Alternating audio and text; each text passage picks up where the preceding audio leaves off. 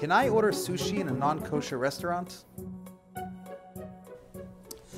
So if the fish is cooked, so for sure we have an issue and the fish is not kosher because it's being cooked in non-kosher equipment. But even if the fish is raw, we still have an issue because we don't know really if the fish is kosher.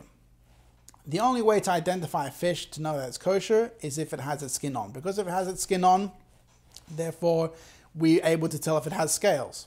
And if it has scales, so therefore it has the other kosher sign, which is fins. So once the skin comes off the fish, there is no way to differentiate between a catfish or a tuna and to know if it's kosher or not.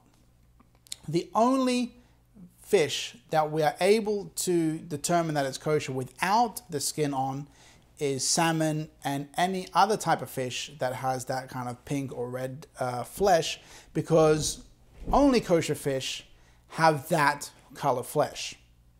Now, even for salmon, there is a problem because the knives that are being used.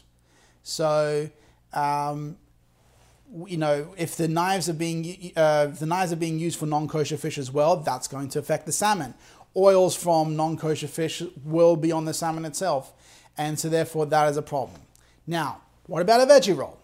So, a raw veggie roll, that is. A cooked veggie roll, obviously, issue again with non-kosher equipment. A raw veggie roll, even then we have a problem with the rice, because rice must be cooked according to Bishur Yisrael. Bishur Yisrael is a halacha that was instituted that applies to foods that are respectable to be on a king's table and then cannot be eaten raw.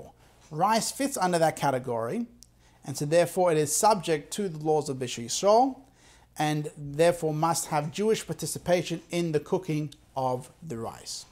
And the same reason why you can't have raw salmon, therefore you also can't have any sashimi, because again, the knives are an issue, and if the skin is off, again, you don't know exactly what that fish is.